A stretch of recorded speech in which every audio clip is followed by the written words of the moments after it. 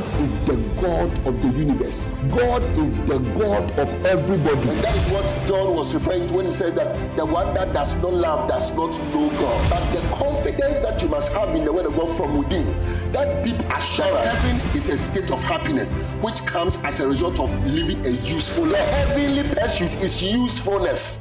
The heavenly pursuit is love. Wisdom of God, it is universal. It is universal because it does not belong to a certain sect.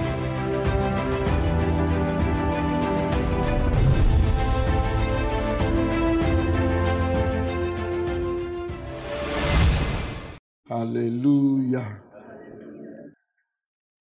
All right. So we are in 2023. Hallelujah. And we are considering striving for mastery. Striving for mastery. And it is our belief that in the course of the year, all that the Lord will be doing will be to bring us to this point. Amen. To bring us to this point where it is our natural disposition to strive to attain unto the prize for which the Lord has called us. Amen. The Lord has called us to become something, and it is important that we understand that our life must be spent in becoming that thing. Hallelujah. Like the Bible says that we shall love the Lord our God with all our hearts, with all our souls, with all our mind, and with all our strength. Hallelujah. With all our hearts, with all our hearts, with all our soul, with all our mind, with all our strength. Amen. And it begs the question then, how will we approach the other things in life? Because if all our hearts is going after the Lord, then how will we deal with the other things in life? Amen. Is it a good question? It's a good question. Yeah. But even though it looks like it's a good question, it's a question that is born out of a misunderstanding. Hallelujah. It's born out of a misunderstanding. We think that our hearts are given to us to seek other things also. Do you see? We think that our souls are given to us to seek other things also. And we think that our minds are given to us to seek other things also, even our strength. But our hearts are given to us to seek the Lord alone. Hallelujah. All the other things that you think you should be seeking after, you are not supposed to be seeking after them. You are supposed to be engaging with them. See, there's a difference between engaging with and seeking after. When you seek after something, it means that you seek to possess it for it to become part of your person. In other words, you believe that without that thing, your person is not complete. Your person is not complete. That is why you are seeking after it. I know it's still not clear because we are meant to push after things. For instance, we are meant to push after financial prosperity, right? But you are not meant to seek after financial prosperity. You see, there is something that must be sought after so that when you push and you are trying to improve upon your finances, it will be legitimate. Hallelujah. For instance, nobody really looks for money for the sake of it. Nobody. There is not a person who looks for money for the sake of it. It is what the money means to the person. Do you understand that? Maybe for some of you, money means stability. Do you get it? Money means stability. Money means that you be proficient in everything, because then you have what it takes to accomplish what it is that you want to accomplish. Money may mean to you strength. Do you see? Money may mean to you status, because then with money you will be placed on a certain pedestal in the sight of men. Hallelujah. Who just wants money for the sake of it? I've not seen anyone like that before. Even normally you want money to meet your needs, isn't it? Yeah. And at times your wants are the things that are tied to some of these things. You see, status and all these things. Hallelujah. Yeah. So when I say we are not meant to seek after these things, then you understand. Because we really don't seek after them in themselves. It is because we think that the money will give that thing to us. That is why we seek, or we are chasing after the money. So when you see a person chasing for money, it is not money they are chasing for. It is what the money represents. Please, do you get it? It is what the money represents. Hallelujah. Just that outwardly, they seem to be chasing after the money, but inwardly, they are chasing for what the money represents. Hallelujah. Now, I'm saying that what the money represents to you, that makes you chase after the money, the Lord must represent that thing to you. In other words, the Lord and your life in Him must represent to you stability beyond the stability that you think money will offer. Because ultimately, money does not offer stability. It seems as though it will offer it, but it does not. Hallelujah. That is a deception that is in the world. All the things in the world, they promise something, but it is like a mirage. When you get there, then you discover that you wish you could add more. Somebody feels like if only they could get to the top, then they can calm down, because then to them the top represents stability, right? Then you get to the top and you discover that to be at the top means that constantly somebody is trying to take you out so that they can be on the top. So it's not like when you get to the top, then you become comfortable. When you get to the top, it presents its own stress. So you are thinking that you are going to get away from the stress of life by getting to the top. Like some of you, when you were in school, you thought that you should just pass out of school, you'll be delivered from the stress of life. Yes, and we told you that the stress of life is more out of school than in school, you see. But you didn't believe, because all that you could see was what you were facing when you were in school. But some of you that have come out of school, what do you think? Do you think that school, some of you want to go back to school? That's why when people come into the world after school, they are around a while, and then you meet them, they say, what do you want to do? They say, I want to go back to school. Because it's like, hey, what am I seeing? Let me run back to my comfort zone. So when you step out into the world, you discover that, so school actually was your comfort zone. But as you're in school, many things you thought, we should just, like there's more sleep after death. We should just finish school, we'll have time to rest. Then you realize that you can finish school, and when you were in school, you were actually resting. You were really well rested. Hallelujah. Or it doesn't happen. Yeah. Yeah. So, some of you wanted to grow up, right? And as you have grown up, you realize that no. Because you associated growing up with being able to eat what you want, right? And do what you want. But you did not realize the responsibility that goes with it. So it's the responsibility that makes you say, hey, Sophie, I'm sure that you respect your parents.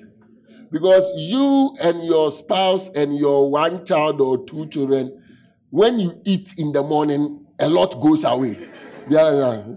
Then you eat in the afternoon and a lot goes away. Then in the evening, 1 week, you put money there, you poo-poo, right? You poo-poo. It's like there's a certain dwarf in your house that is taking your money. Do you understand? Yeah. But when you were young, your mother said, oh, please call me bag. It's like the bag was this bottomless bank that always something is in it. You go and bring it. You go and bring it. You go and bring it. And people, oh, you were like 8, 9 in the house. And everybody will eat in the morning. Everybody will eat in the afternoon. And everybody will eat in the evening. Do you see? You realize that no. It wasn't a joke. But your mother was walking around normally, right? Yeah. So you thought that, oh, okay. Then that's how it is. You don't realize that I'm walking around normally, you get it, and then inside you are stressed. So if all that you knew was that Christmas has come and they've bought things and they've presented it to you, right? This Christmas, if you had not maybe pulled yourself together, maybe your own children that you have, those of you have children, maybe it would have passed. I know my house and what's happened there. It's like the Christmas was passing and we're moving on. Or you couldn't even get anything for your own self. The thing just passed. Do you understand that? But they'll bring, you're even unhappy that maybe they brought you just 2 dresses and 1 shoe. Do you see? Where is the money coming from? Okay, those times, life was easier, right? No. So at times, we make the assumption that if only we could break away from this place in the world to this other place in the world, we will be fine. But it's not true. It's not true. So nothing in the world is able to present. You can't look for stability. You can't look for strength. Okay? You can't look for these things by following after anything that is in the world. It is not true. Like Paul said, the things that are in the world, they are temporal. They are subject to change. It's too much. The change that they are subject to is too much. Hallelujah. It's too much. So you find that as you are trying to pursue such things in the world, you have to also try to make sure that you control the world. Do you see? Can you control the world? But you try. You try to control, because if you can control the world, then what you have obtained in the world will be stable for you. But it doesn't work like that. It doesn't work like that. So my point is that really we must seek the Lord with all our hearts. Even as we engage in this world, what we must really be seeking is the Lord. If you feel like you must divide your heart and seek something else other than the Lord, you are after what is evil. So this statement is not a drastic statement. It is a real statement. It is actually how things ought to work. All our hearts must seek after the Lord, must love the Lord. All our souls must love the Lord. So how will I then love my family if all of it goes to the Lord, right? No, you are actually going to be able to love your family if you love the Lord with all your heart. Because it is not you that must love your family. It is the Lord that loves your family and wants to love your family through you. Huh? If you give all your heart to the Lord to love him, it means that his will becomes your will. Then the Lord can love your family through you. You are not the one to love your family. Because what is in you that you call love is not love. If you are allowed to love your family, you will destroy your family. Hallelujah. Please, you understand that? You destroy your family. You must always understand this, that if I'm going to love you, it is the Lord that wants to love you. He is going to love you through surrendering my will to him. That is how it works. So you don't need part of your heart reserved for your family. All of your heart must go to the Lord. Hallelujah. All of your heart must go to, how can I then build my business? This is easy. All of your heart must go to the Lord. What you think you are doing, if it is not the Lord that wants to do it through you, then I don't know why you want to do it. Hallelujah. If it does not fall within the uses that the Lord calls uses, because if anything that the Lord calls uses, it is the Lord that wants to do it. Hallelujah. You see, when the man came to Jesus and said, "Good teacher," Jesus said, "There is none good apart from God." Why? Because it is the divine that is always good. So if there is a human being who seems to be doing that which is good, it is the divine that is good who is representing in that human being. Please, you get it? If there is any righteousness, it is the Lord that is righteous in a man to produce that righteousness. Hallelujah. So if anything that you are doing, including some of the natural things you are engaging in, if you consider that these things are good and they fall within the spectrum of goodness, somewhere in that spectrum, if they fall within it, then it is the Lord that must do it through you. So then still, all your heart, all your soul, all your mind, all your strength must be given to the Lord. Hallelujah. So we then come to the understanding that we really cannot do anything except we are given to the Lord. Hallelujah. We really cannot do anything except we are given to the Lord, because we were made for such. It is not that when it comes to some spiritual things, then the Lord must work through us. When it comes to all things of this life, the Lord must work through us, beginning from first principles. The Lord must work through us. So we must really love the Lord with all our hearts. You see, what makes this thing, those who find these statements like difficult to accept totally, okay? It is because you will want to, from time to time, branch away from the will of God and to do what will satisfy you.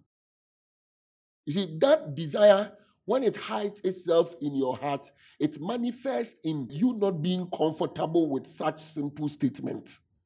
It is like the apostles when they came to Jesus and said, "How many times should we forgive a person if the person sins against us?" Meanwhile, the teaching is that forgive the one that wrongs you. Must you ask how many times? You see that it's too much, right? It's too much to have this as the statement. There must be something qualifying it. Why do you want to qualify it? Because you feel like there is a time when you don't have to forgive a person. So you are looking for a leeway out of it. In the same way, when we feel like to love the Lord with all our hearts, and the Lord being our focus, when we feel like it is too much and it is too drastic, it means that we have a love for the world that is hiding within our hearts, that manifests itself in we not being totally comfortable with such a statement that we must love the Lord with all our hearts. So it is not the statement that is problematic. It is not that another place in the scripture will explain this statement better. This statement, that is all that it is. Love the Lord with all your heart. So we shouldn't look at human beings.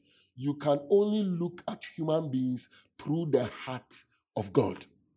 Wow. What do you think? Imagine I look at you constantly through the heart of God. Will you be happy? You'll be happy, right? You will know that then I will do well towards you all the time, right?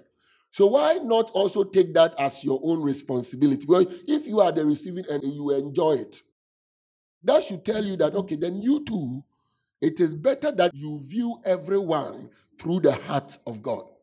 So that if then you can love the Lord with all your heart, then you will be able to place yourself in the position to actually love people with the love of God. Anyone that loves God with their heart means that their will is totally surrendered to the will of God. If your will is surrendered to the will of God, then God's will can be accomplished through you. So this being able to love the Lord with all our hearts Being able to love the Lord with all our souls, with all our mind, with all our strength, makes us into something.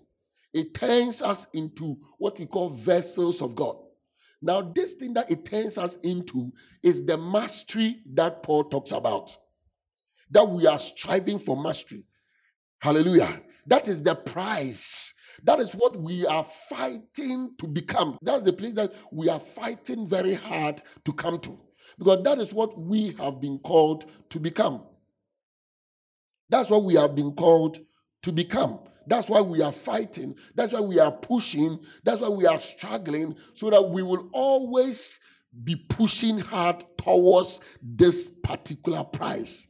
To come to the place where we love the Lord with all our hearts, where we love the Lord with all our soul, where we love the Lord with all our mind, where we love the Lord with all our strength. And every man that striveth for the mastery is temperate in all things. Hallelujah. Now they do it to obtain a what? A corruptible crown, but we an incorruptible. Now in the scriptures, crowns speak of wisdom. Now this wisdom is not the external wisdom that is found in the memory of a man. It is the internal wisdom, the wisdom that is spiritually obtained, not materially obtained through preaching like this. No, you can't be taught or preached to come to the place of wisdom. You can gather understanding in the natural, but spiritual wisdom comes when you apply yourself to the truth that you have been taught. Then the truth is no more a revelation to you from the material, but from the Lord through the Spirit. Now that is to be crowned. Okay, that is to have that crown. Now that crown, it is preceded by the transformed heart. So before you come to that place of wisdom, your will must be surrendered to the will of God. Hallelujah. Now the one that is in this wisdom, which here Paul is saying the incorruptible crown, the one that is in this wisdom is the one that is able to work for God and bring forth the works of God. Hallelujah. Because wisdom is means, right? Means. So if then the wisdom of God is able to find a place in your own spirit, then you become a tool in the hand of God to produce godly results. Hallelujah. So Paul is saying these people are striving for a corruptible crown, but we are striving for an incorruptible crown. Hallelujah. That's what we are striving for, an incorruptible crown. The next verse. I therefore so run, not as uncertainly, so fight I, not as one that does what? Beateth the air. But I keep under my body and bring it into what? Subjection, lest that by any means, when I have preached to others, I myself should be what? A castaway. To be found to have fallen short of that very prize that we are all trying to come to. So this dedication to strive after this prize is because we know that that is how we come to our full potential as human beings. That's how we come to our potential. That's how we come to our potential. Amen. So this thing that we must strive for, this mastery, is not for some people. It's all of us, our calling. Paul calls it the prize of the high calling in Christ Jesus. Hallelujah. There's a high calling. And that is what we fight. Now, we strive because we are not in line, okay, in ourselves. We are not in line to be this way, to attain unto this thing. Hallelujah. It is like the one that is preparing for a race. The reason why he's training and preparing himself is that himself that he's looking at the time cannot run the race. Do you see? That's why we prepare. That's why we train. It is because when we look at where we stand, we are inadequate. We don't have what it takes to run the race successfully. And every practice, every training is to deal with that part of us that makes us inadequate when it comes to running the race. That is what training is. Training means that you are dealing with that part of you that makes you inadequate. And that is why it's a strife, because that part of you does not also go easily. Hallelujah. And it seeks to exert itself. It seeks to force itself into dominance in your life. It seeks to do that. And that is why it's a strife. Hallelujah. That is why it's a strife. And this morning, I want to share with us the strife concerning time. Time. Hallelujah. Time. The strife concerning time. Now, time is an interesting factor. Time is an interesting factor in our lives. When we look at it on the natural, we have 24 hours in a day, right? 24 hours in a day. It means that we have 24 hours to do what we want to do in a particular day. Hallelujah. 24 hours to do what we want to do in a particular day. And what we normally do is that we commit time to the things that are important to us. Amen. We commit time to the things that are important to us. So anything that is important to us, we commit time to it. And we commit less time to the things that are not so important to us. Amen. So we divide our time according to what is important and what is not important. Now, what is important to us is also determined by what it is that our hearts are really after. So what it is that we are striving for, what it is that we are trying to achieve, then determines what is important to us. Hallelujah. So for instance, if you are trying to achieve financial prosperity, you will find that you commit a lot of your available time to making sure that this dream that you have, which is financial prosperity, comes to fruition. So what it is that you are after will determine the time that you commit to it. Hallelujah. So if you even feel a strong desire for something, but you also find that you never seem to commit the necessary time that you need to commit to it, then you have to question that desire that you have. That desire is what is called the initial desire. The initial desire is such that it can be lost if it is not grounded by the steps that are required to make it stay. So everybody can have flashes of desire when they are brought into a certain state by the Lord. But that state that the Lord brings us into is a state of temporary revelation, a state of temporary awareness of what it is that we could become. He excites our interest in a certain direction, but it is temporary. It is temporary because we do not have in us yet what it takes to sustain such desire. But the Lord is stirring it up in us so that we can make the journey to the place where that desire can be sustained in us and become permanent in us. Amen. So if the Lord stirs it in us, for instance, we talk about mastery. What the Lord is doing is that He is stirring in us the desire to become something great in the Lord. You understand that? But that desire that He's stirring in you is a temporary thing, because it is only there for you to latch onto it. If you don't latch onto it and begin to run with it, you will lose it. You will lose it because as you are not in that state, it means that you are in a contrary state. And that contrary state is such that it will always return to its proper location. In other words, if God opened the door for you to see something quickly, the state that you are in, which represents a shut door, means that that door that God opened, as He opened it, it begins to close again. Hallelujah. Do you understand that? So God will open a door quickly for you to, hey, this is possible. But your state is such that the moment that door is open, that door begins to close. Please, you understand that? Now, if you take that inspiration, or if you take that directive or excitement that God puts in your heart and you begin to strive with it, now you begin to hold the door opened. And if you succeed in striving with it, then that door becomes a permanently opened door. And that's what God does for us. He excites us. He shows us what is possible. We become excited. Now, we are not in that state. He gives us a chance to peek into what is possible. We must come to the place where what is possible becomes our default state. If we get to that state, we constantly see what is possible.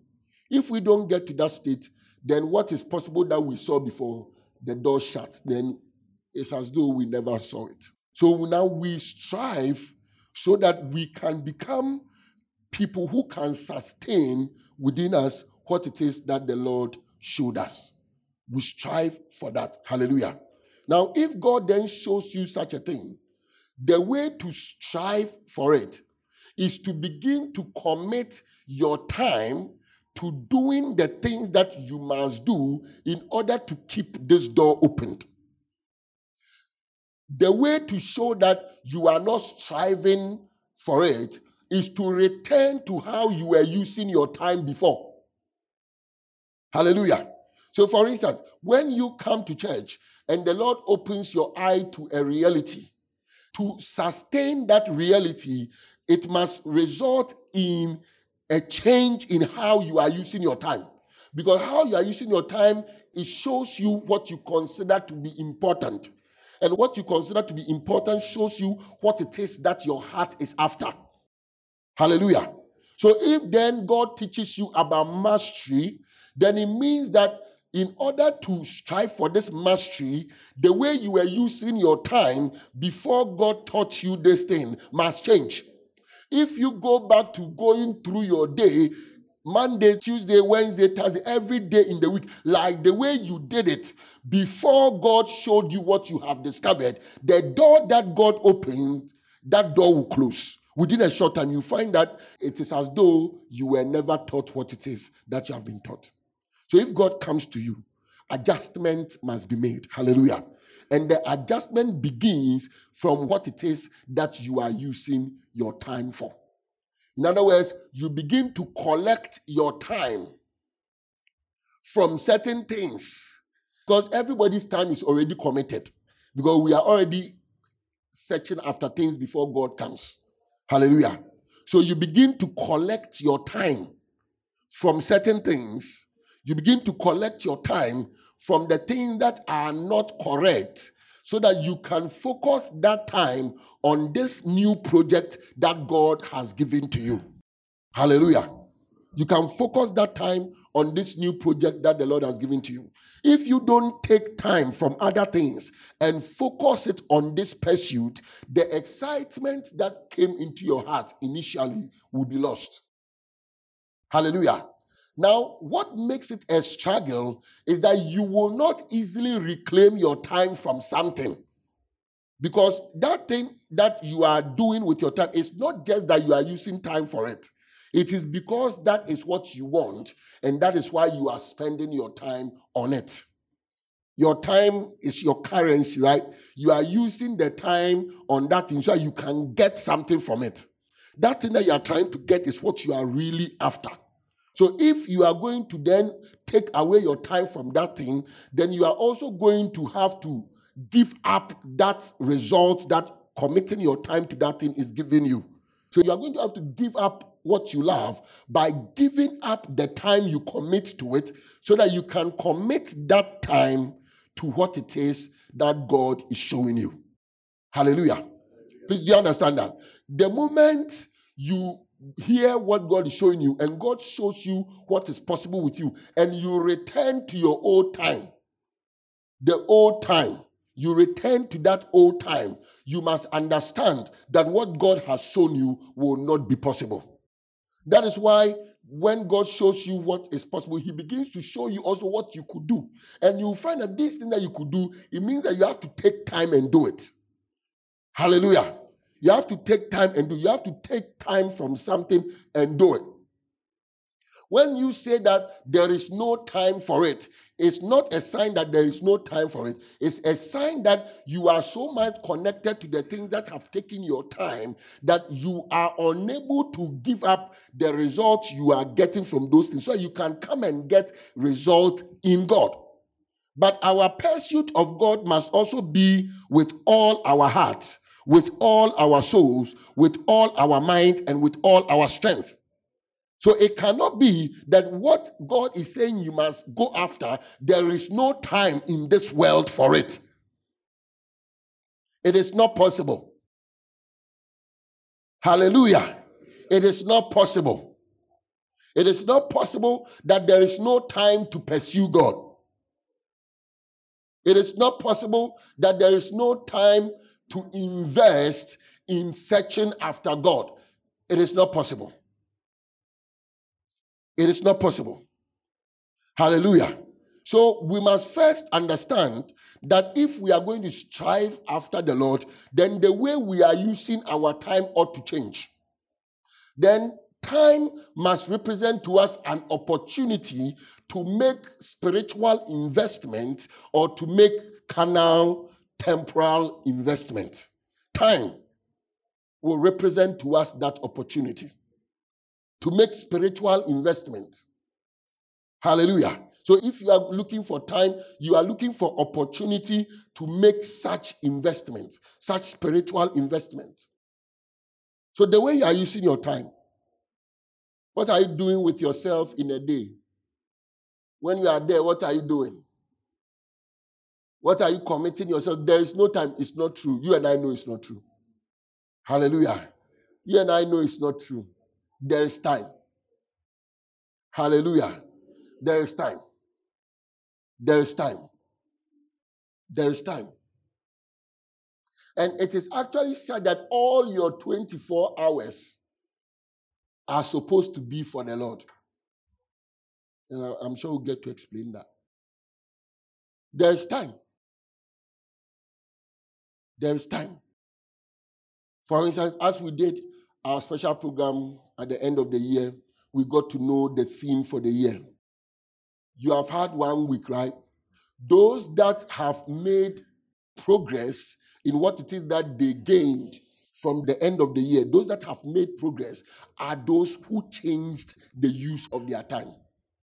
If you went to settle into your life as it was before the special program, you have lost a chunk of what it is that you gain. Now, it is not the information you have lost. It is the thing that God showed you that you were supposed to ride with. That is what you have lost. That edge is what you have lost. And you have lost it because you took it and went to settle in your old life. Amen. When a new wine is coming, the aim is that the wine skin or the wine bottle must be changed, isn't it? If the wine bottle is changed, then the new wine can be sustained in the wine bottle. Hallelujah. So what you are going to do, first, what you are going to do from today will determine whether this stirring that is coming to you through the word of God will be sustained or not. And a sign that you are wasting the grace of God is to keep receiving the word of God without making adjustment as to the time that you are committing to things in your life. Amen. So we can start by basic things. What are the useless things that you are committing time to? When I say useless things, it's not totally useless. You can make an argument for it. Do you understand? But again, compared to seeking the Lord, what will you do? You know, some things you do them when you don't have anything to do, right? That's what it seems like. When you don't have anything to do, anything valuable to do. Generally, what happens is that those of us who are working, a lot of our time, natural time, is taken away by our employer. Do you see? So let's say 8 hours of your day is taken by your employer. Do you see? So that one is gone. You've already signed the contract and your employer takes that. Monday to Friday, and at times to Saturday. Now, what you have is what comes afterwards. For some of us, our life is that the time that our employer is not taking away, we are using that time for useless things. Hallelujah. Like when you settle down from work, that's when you feel like you must now finish your series that you were watching before, right? Because you feel like now you have come on break. You see, and your actual productive time is the one that your employer is taking away from you. So as now you have come from work. So some of you really believe that you are really working hard and you are not doing anything wrong because you are measuring your commitment in terms of how you are living your life based on the fact that you are very true to your employer in terms of giving your employer what it is that he or she is asking for from you. Then when you come home, the rest of your time is wasted on useless things. Hallelujah. The rest of your time is wasted on useless things. That's when you engage in useless things and you eventually find out that there is no time for pursuing what it is that the Lord wants you to pursue. Hallelujah. But we are going to take it back. Your employers only can't take it because you have signed the agreement and it is okay. The Lord endorses that. Amen. But the rest, because if you say you sleep 8 hours a day, right? If you sleep 8 hours a day, you are left with what? Further 8 hours. What do you think? Yeah. Literally speaking, if out of those 8 hours, God can get 3 hours from it. Literally.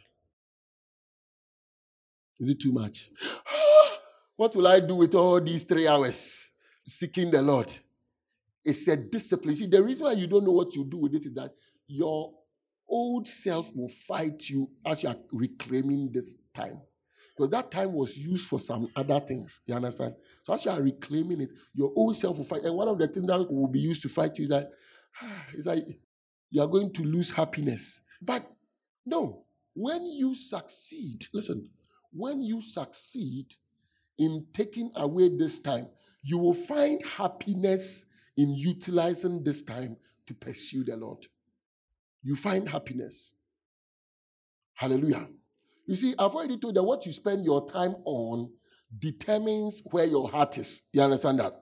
But I'm also going to make a point in addition to it, because then we come to the quality of the time. The quality of the time. Now, the quality of the time is not then measured in the number of hours. It is measured in the heart pursuit within that time. Please you understand that? It's measured in the heart pursuit within that time. Now, that heart pursuit within that time makes it possible for you to commit all your 24 hours to the Lord. Because then, what happens is that your 8 hours that is given to your boss to go and work, that is pure 8 hours to pursue divine uses in the context of your workplace. Listen, that is pure 8 hours to pursue divine uses. Because even though outwardly you gave 8 hours to your boss, you must pursue what is divine. I've already explained this. You must pursue what is divine. In other words, whatever you think you're going to do for your boss, it is better if the Lord does it through you. Hallelujah. If the Lord is going to do it through you, then its foundation will be that of love for the common good, fairness, integrity, such things, being truthful, being honest in your dealings. These are the virtues that you are going to use in your 8 hours of work. Hallelujah. So your 8 hours of work that you have in a day is so that you can make practice of the thing that you have spent your time trying to understand from the Lord. Hallelujah. Please, you understand that? It is to make practice of these things. So, in other words, even when you are wherever you work, whatever you are doing, it is a certain heart and a certain mind that must drive it. So your pursuit for the Lord in your 8 hours given to your boss must have the foundation of love and wisdom that comes from the Lord before the lower wisdoms with which you use to work in that particular field. Every field you are working in, the wisdom you use to work is very low wisdom. In terms of the human being and where wisdom comes from, this wisdom we use to work in the world is coming from the very low part of us. But there are higher wisdoms that must be embedded in the lower wisdoms so that the lower wisdoms will be divinely motivated. Hallelujah. In that case, then anyone who goes to work with this mentality goes to do the work of the Lord. In other words, then the Lord becomes his first employer. Hallelujah. Before his boss. That's when to treat your boss right, to treat the work that you are doing in the right way, and all that becomes a worship to the Lord and not as a way of making your boss see that you are something. You need a reward. Hallelujah. Please you understand that? So now these 8 hours of yours, according to the quality of the time itself, can be used now to pursue divine uses. That is when even in interacting with your colleagues at work, even though you are interacting and being nice and dealing well to build teamwork, you are also within your heart seeking their soul and the prosperity of their soul. Because it is not possible for one who is yielded to God, all of his heart yielded to God, to look at a human being and see the outer part of the human being alone. Any man that is yielded to the Lord sees the soul of the other man first. Because when God deals with us, it is our soul that he sees first. He does not see our bodies first. It is our souls. Anyone whose heart is totally given to the Lord also sees the soul of another man first. So then you begin to bear the burden of the souls of the people that you are working with in your workplace. 8 hours to do the Lord's work. Hallelujah. 8 hours, you use it to sleep. Sleep is good, right? The remaining 8 hours, you can use it for many things. Because now you must commit time to also learning. Because if you are going to be useful to the Lord, you can't just rise up and be useful to the Lord in your workplace. Because as you are trying to be useful to the Lord, there are also people that are trying to be useful to Satan. And actually, there's going to be a clash.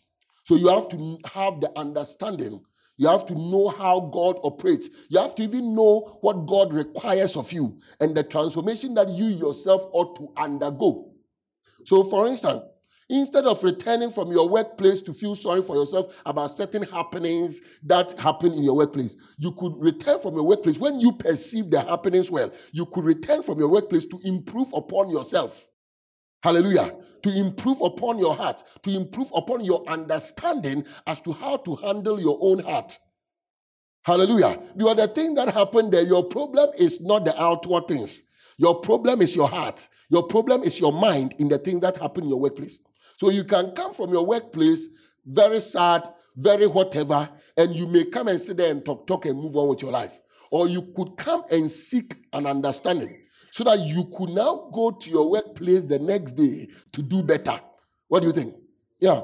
This, for example, what I'm doing to you is my work, right? But the requirement is that when I go back from here, I should seek a greater understanding concerning the outcome of my work as I'm preaching to you, so that I can improve upon my own self, which is my heart and my mind, so that I can now deliver in a better way. Is that not how it works? The same way, that's how you should also return from your...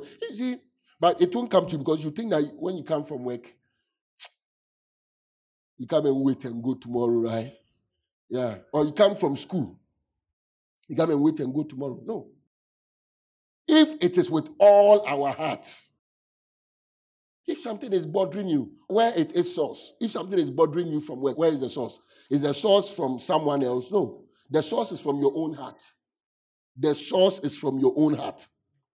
So in terms of things to study itself, you will have to be studying to understand how things work according to the ways of God. The beautiful thing is that you are in church, so you are being taught. Hallelujah.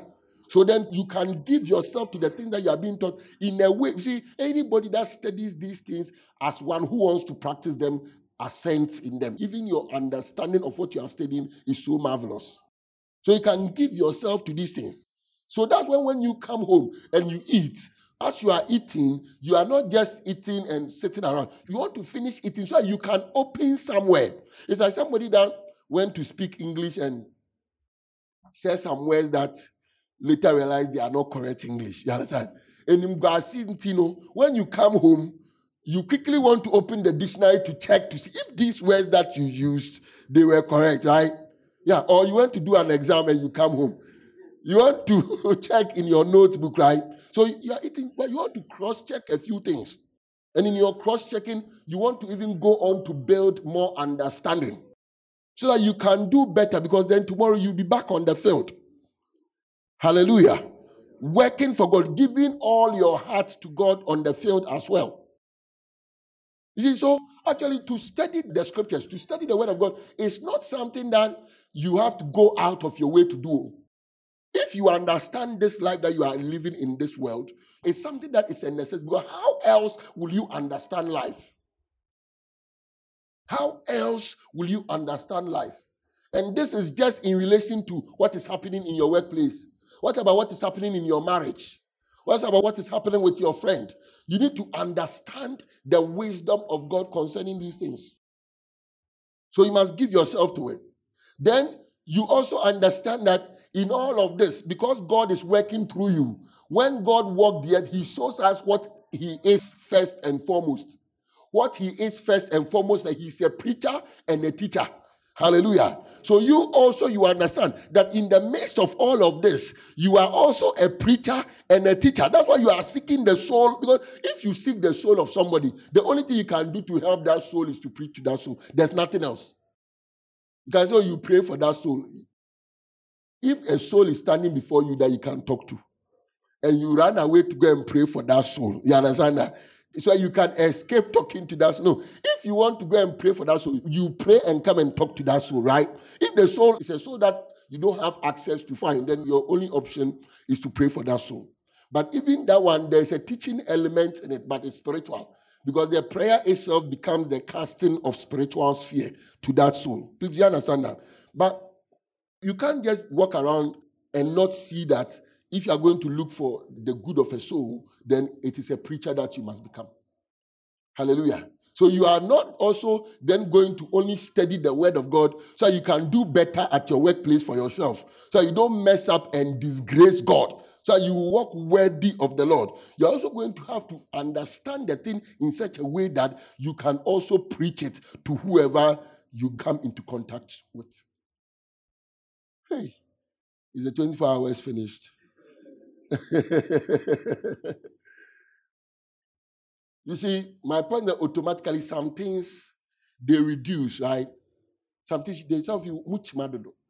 Ichma, emichma, ichma. When I was young, that was my trademark.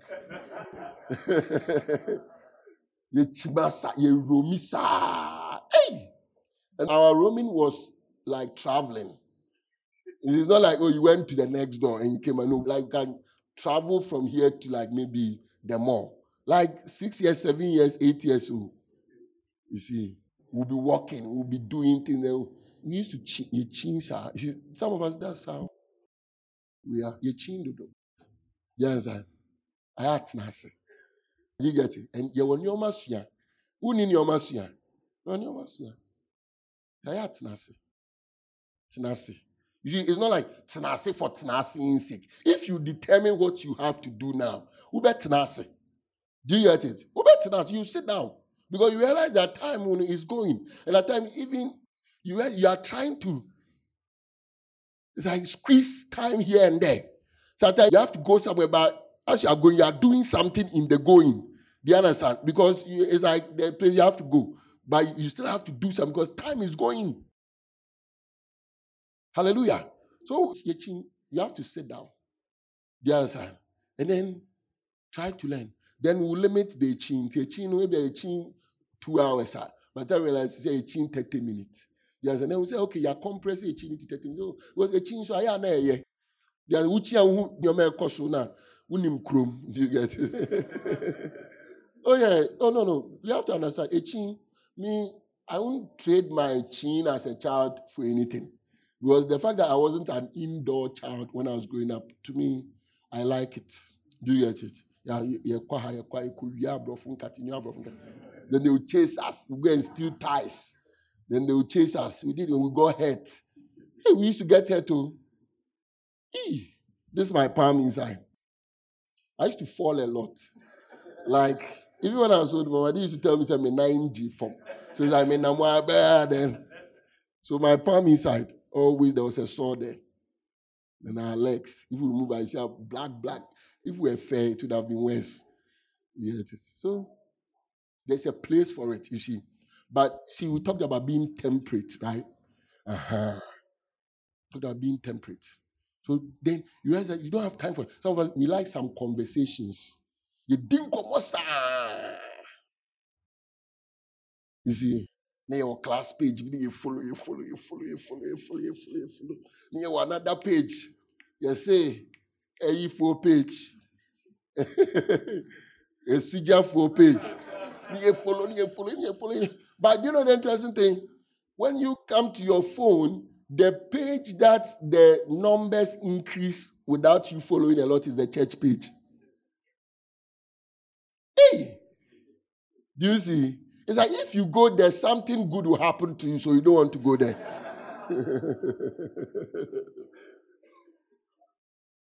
So you're roaming on something. I mean, you know why I don't like to roam on such pages? The investment. You see, the investment. You see, you realize I'm not just talking about time in terms of the passage of the day. You get it? But what is going on? There's a certain investment that is required. You start caring about certain things, and I don't want to do that. Do you see? So I won't follow those things. So at times it builds up, they will come and press it. Then we start again. Then it builds up, they will come and press it. If there was time, I'm sure we'll look at it, and because at least it's nice to follow what is going on the other side. But the reality is that the time is for some other things. So you need time for such things here. Maybe one day you settle and you see and you follow a few, right? And then you continue with your life. But you can't commit yourself to these things whilst something else is suffering. See, you have to learn to sit down without doing anything too. That one too, you need it. Do you understand? You have to sit down without doing anything. And no, the thing that you have learned to form it into a cohesive unit. You can't be reading and acquiring information and at the same time be able to form that information into a cohesive unit. It's not possible. So what God does is that there's a time for us to learn. So He brings something we need to understand. And if you follow this, it will become like a timetable. I'm telling you, it will become like, hey, me and God, we have a special this thing now. That's how it will become. Just follow it consistently. You find out that God will show you what to learn. God, in the beginning, God will show you. Or when God shows you, you won't see. So it will be like you are on your own. But you know what you don't understand, right? You know what you don't get. Start from there. When you see that, you have slept. How many of you have tried to read and then you slept before? Wow. See. You see my hand is also up. Yeah. So when you wake up, then you do what? You continue. How many of you have tried to listen to a message and you slept before? Yeah, at times I'm even betting on it. That's because when you enter your sleep with a message, it's nice. So, with my hand is up. So you sleep, but you wake up and you continue. And you wake up and you continue.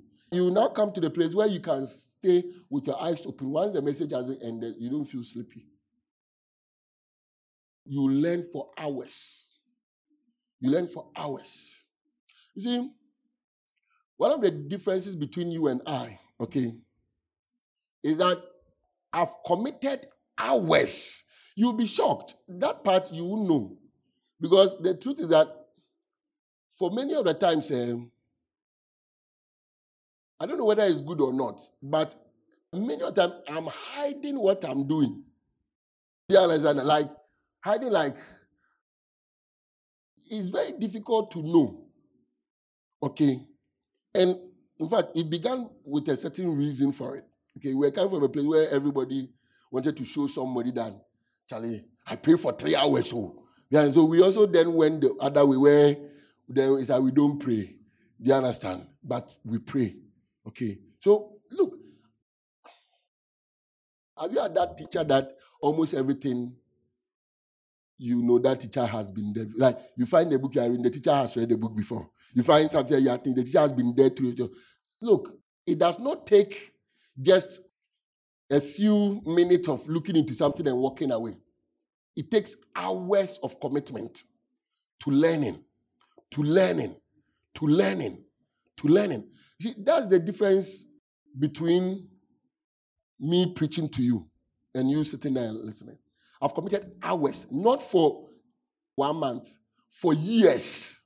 Like this is now I'm talking to you, right? This is now I'm sharing with you. The time that I discovered them and the time that I started actually to teach them, it was a while. So I actually was looking into these things for a long time without preaching them. You understand that? And all those times, it was hours. From the time that I was on campus doing Hakito to the time I finished, I was doing national service. Hours. Hours. Hours. Like hours. It's not 2 minutes, then you move on. No. Hours. 4 hours. 5 hours. A whole day. You just turn on your back because when you are young, then you just stay there. Then you feel, hey! You don't understand something. Then you turn and then you look again. Hours. It's not by, automatic. So you look at me and you tell me, oh, maybe it's a special grace, right? It's not. Of course, there's a special grace element to, but that's not this one. It's commitment to understand. And it's because I felt I had the responsibility. Do you understand that? Now, what responsibility do you also have? That will make you commit hours to trying to understand. Commit hours, not to look at something and then continue. Like maybe you are stepping out of the house and you remember, hey, I've not read something in the Bible. Okay. John, then you read it and then, okay, then you continue. No. Hours. When I was in SS, the normal time for learning was what? Prep, right? Or, yeah, don't let it do prep. It's a prep that you share there. Yeah. So, I remember when I went to Form 1 first term, I went for mining. I did mining. Before 4 hours about school, then I finished first term. From second term, they're going, I stopped doing the mining. And I didn't do mining again till I finished school. I just learned every prep, right? Prep was 1 hour, 2 hours, 2 hours, yes. So every prep. So Monday, Tuesday, Wednesday, Thursday, Friday. Then Saturday and Sunday. So I'm trying to show you a wisdom in this. Saturday and Sunday. Saturday after inspection, what's the prep? Then you go and sleep, right? Then when we finish at 12 o'clock, from 12 o'clock to like 6, 7, 8, learning. So like 8 hours. Sunday, the same thing. Then Monday, 7 to 9. Is it 7 to 9? 7 to 9. 7 to 9. It's for a reason. Because 7 to 9 is what you can get. Yes, so that's what you use. But there are times in our lives that we can do the long hours. So as I'm saying, hours. I'm not saying that Monday, you sit behind a certain book for 10 hours.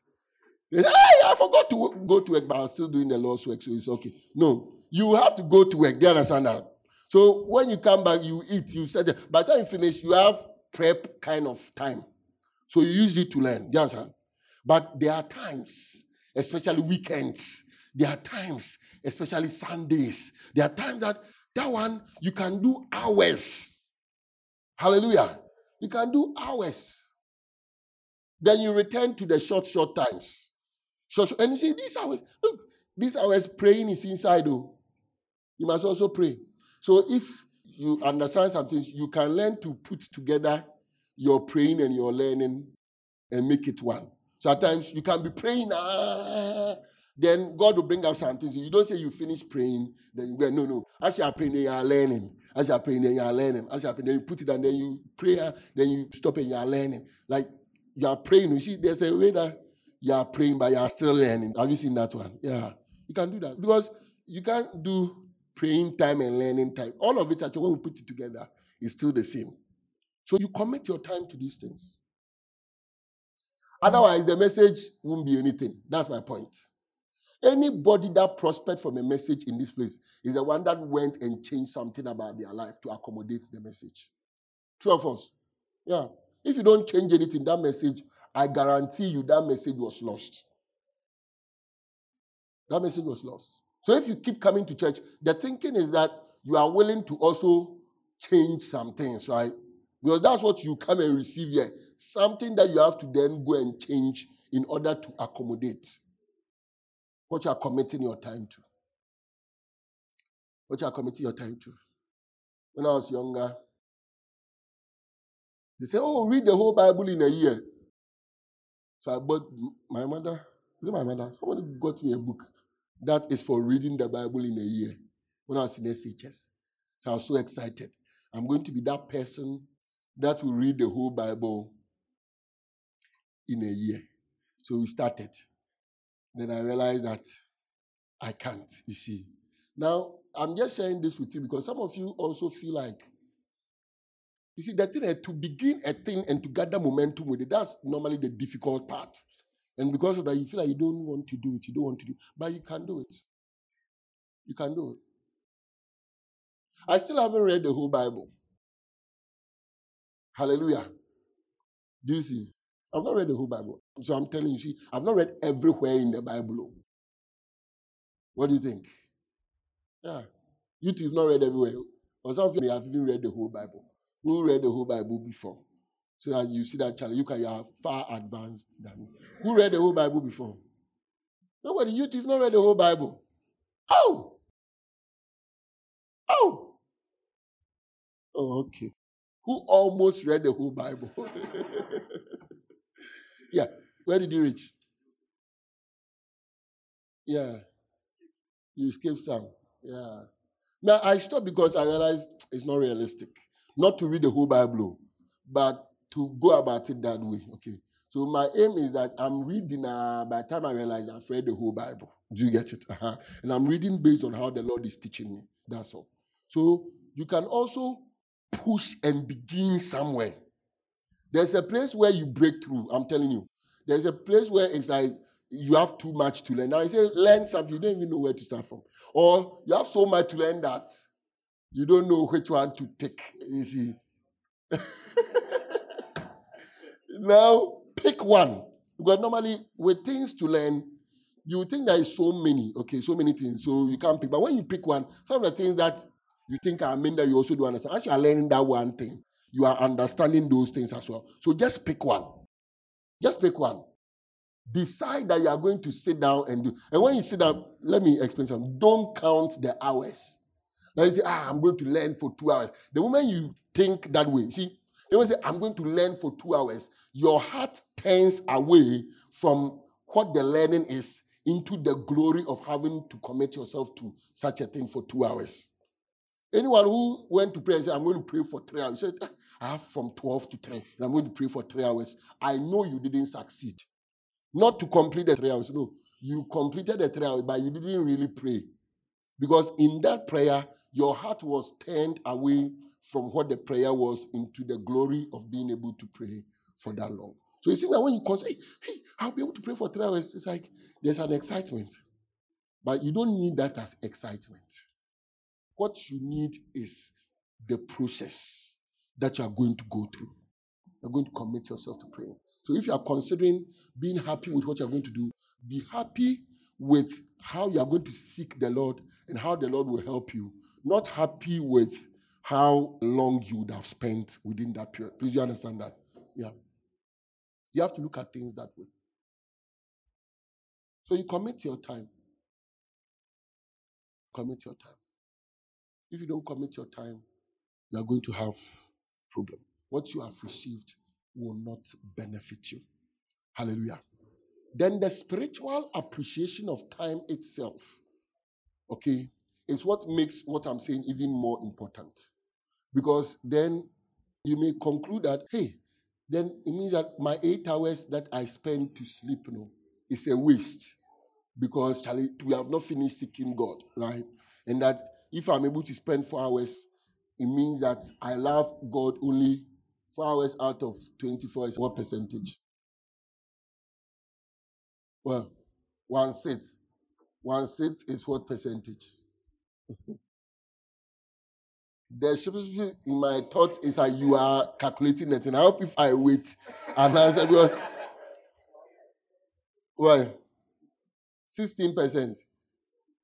16.6. So that's like 17. Okay. So he's like, hey, if I commit just 17% of my day to God, like, my love for God is just 17%. Do you understand? No. The time itself, I've already mentioned this here before, but let me just quickly go through that. Time itself represents our state. Okay. That's how we measure time is according to the Earth's position in relation to the sun.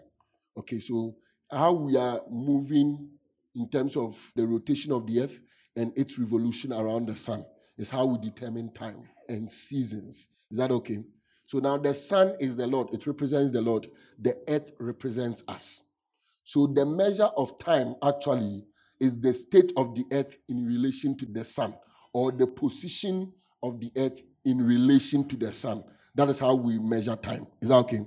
Now, spiritually speaking, that's how we measure time.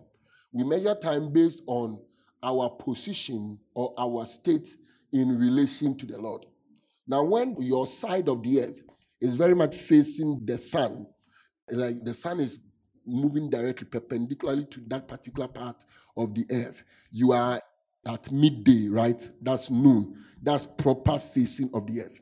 In the same way, now from there, it's either you are turning to face or you are turning away. Do you get it? When the morning comes and you are facing the sun, then you get to face the sun properly. Then you begin to turn away. Okay. Now that's how we measure time. Okay. Now it's the same with spiritual time also.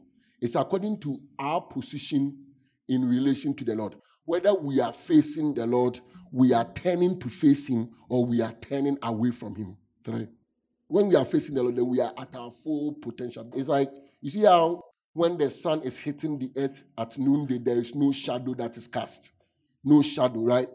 It's straight. Now, when there is no shadow, it means that the sun is actually hitting the earth directly.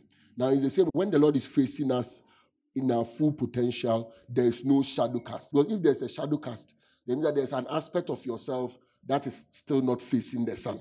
Do you get it? So if there's no shadow, it means that all of you is facing the sun. Does that make sense? Yeah. So in the same way, we are at our full potential when we are facing the Lord completely. Now, we also, in most cases, are trying to face the Lord. And that is how the day begins, and then it goes like that. So when the day begins, we are moving to the place where we face the sun directly. Then there's also a point where we are declining in spirituality. So we are turning away from the Lord. Now, this is our time. So spiritually, this is time. There's a time when you are approaching the Lord. There's a time when you have met the Lord. And there's a time where you are declining. So these three, okay. There's a fourth one, which has to do with the time that when you have turned away from the Lord completely. But for the spiritual person, your time is measured in these three. When you are turning towards the Lord, when you are facing the Lord, and when you are turning away from the Lord. Now, with the spiritual person, when you are turning away from the Lord, you now quickly come to the place when you start turning towards the Lord. When there is a decline and a total fall, it means that when you were turning away from the Lord, you did not turn back towards the Lord. You continue to turn away from the Lord till you turned away from Him completely. Please understand that. So that's how we measure time. So actually, a proper utilization of your time is in these two things. A proper utilization of your time is in these two things. Time spent to turn towards the Lord and time spent in facing the Lord. These two. Or the period that you are turning towards the Lord and the period that you are facing the Lord. Now, the period that you are turning towards the Lord is in your studying, it's in your praying, it's in your overcoming. You see, so how you are utilizing your time, that's the physical time. How you are utilizing, this is what you are trying to do. You are trying to turn towards the Lord. So if you get the spiritual idea of time, then you can utilize this physical time well. Your time should be to try to turn towards the Lord. You are trying to turn towards the Lord in your understanding of doctrine. You are trying to turn towards the Lord. You are trying to turn towards the Lord in praying and the commitment of yourself to Him. You are trying to turn towards the Lord. You are trying to turn towards the Lord in your overcoming, turning away from evils so that you can turn towards Him, right? That's what you should be using your day for. Then there is the point where you are facing the Lord. And that is when you have succeeded in some things to turn towards the Lord. So now in facing the Lord, that's what is happening. Said you are seeking his face, right? Now the Lord is facing you. You and the Lord, you are facing face to face. Face to face means that what is in the Lord is now able to find its place in you, right? Now, when you are trying to turn towards the Lord, your aim is that what is in the Lord will find its place in you, right? Anyone that is facing the Lord directly now becomes one through whom the Lord operates. So when you are spending your time to turn towards the Lord, you are also preparing as you face the Lord to now turn towards others so that the Lord will move through you. Like Paul said, God who commanded the light to shine out of darkness has shined in our hearts. That's we facing the Lord. So that we may give the light, that's we giving it out, the light of the knowledge of the glory of God in the face of who? Christ Jesus. Hallelujah. Please, you understand that? So the point where it is noonday is also the point where we are doing what is called the work of the ministry. So there is a time we spend in trying to face the Lord, and there's a time when we are facing the Lord. When we are facing the Lord, it's not like, Lord. No, it means that the Lord is working through us now.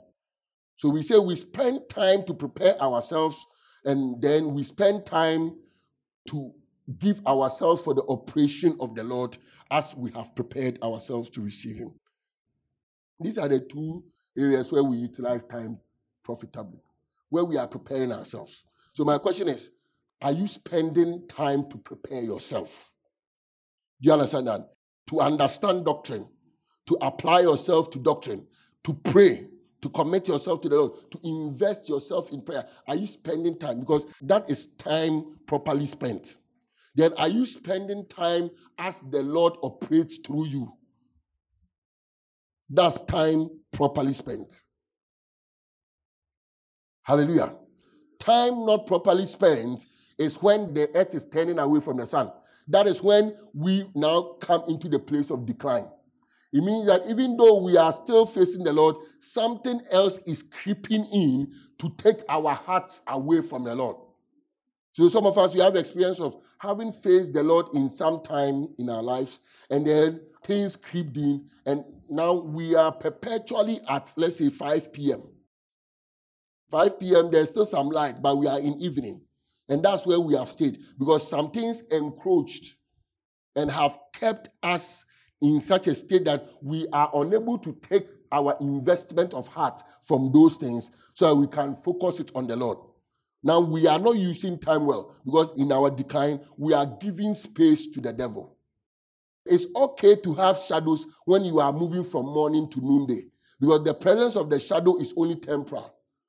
Okay? Because with time, your effort is to face the sun, right? Your effort is to face the Lord. So with time, those shadows will go away.